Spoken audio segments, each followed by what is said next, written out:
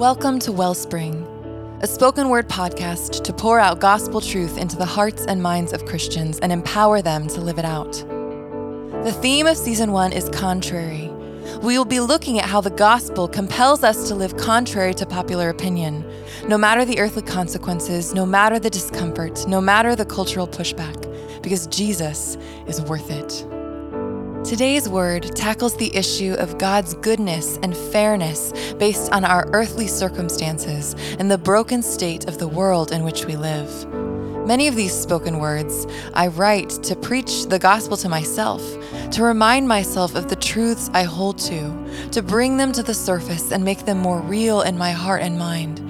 And in seasons of pain, which are abundant in this life, we must, as Christians, be able to answer these questions, not just for our own sake, but for the sake of the lost around us. This is Wellspring.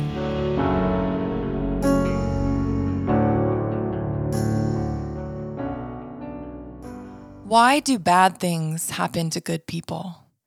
Why do good things happen to bad people? How can a good God allow for so much pain and suffering? If he is really all-powerful, couldn't he just stop all those things? These age-old questions seem to make sense. They're reasonable, worthy of answering without pretense. So why, in all of history, has there never been a satisfactory reply? Why has God not answered these questions as clearly as we would like? Well, maybe we're asking the wrong questions.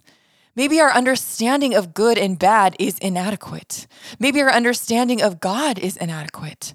We're stuck in our world. We're stuck in our pain. We're stuck with our limits. We're stuck with our brains, our finite, sin-prone, self-preserving brains. We have such a skewed view of what we deserve because of our skewed view of who we are.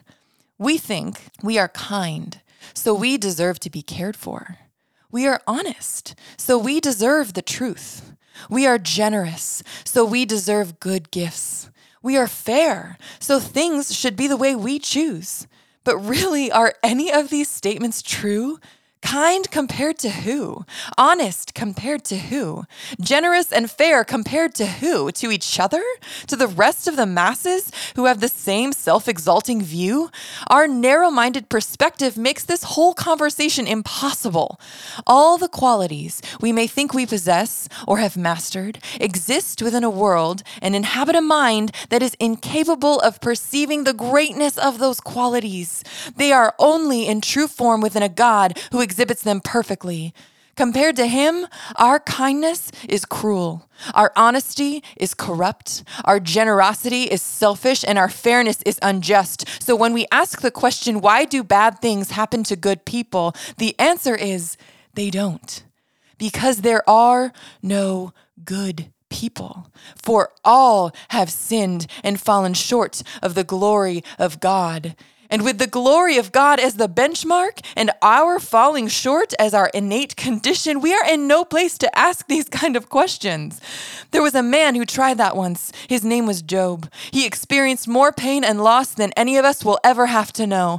And God basically said, if you're going to question me, I have a few questions of my own. Where were you when I laid the foundation of the earth?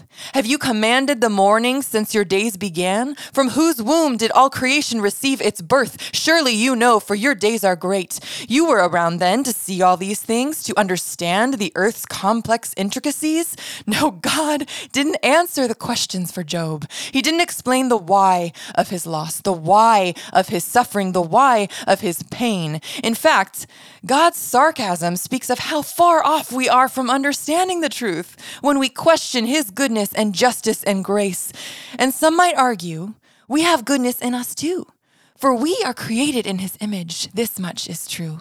We can see beauty. We can care for those in need. We can love and serve others because we know it's the right thing. But the point is not that we are incapable of some good. The point is that some good isn't good enough. Some good cannot stand in the presence of a holy God and make a case for righteousness. Some good looks around and thinks, I'm doing pretty well, but it's looking in the wrong direction. Some good deserves hell. For whoever keeps the whole law and stumbles at just one point is guilty of it all.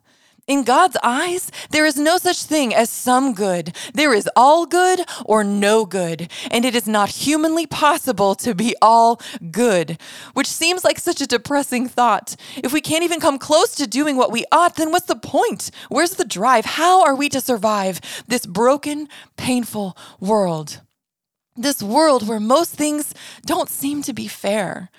We're so obsessed with things being fair, but ironically, our only hope for salvation came in the form of the most unfair act in all of creation, a perfect man, the true and better Adam, a man who lived the same life we live, yet did not sin. The only man worthy of the presence of God was cast out of the presence of God. The only man who did no wrong took on every wrong that had ever been or ever will be done. The only man who did not have to die embraced death for all of mankind. So I praise God that Jesus was not concerned with fair. Jesus was concerned with obedience to his Father. Jesus was concerned with restoring broken souls. Jesus was concerned with the glory God deserves. Jesus was concerned with making his name known. If we really grasped these gospel truths, we would stop caring about fair. We would stop asking for fair, and we would beg God for unfair. Our only hope is the unfair, the unwarranted, undeserved, unimaginable, unrequitable grace of Jesus. Bad things don't happen to good people. Bad things happened to one good person, the only truly good person who ever lived. And I thank God that they did.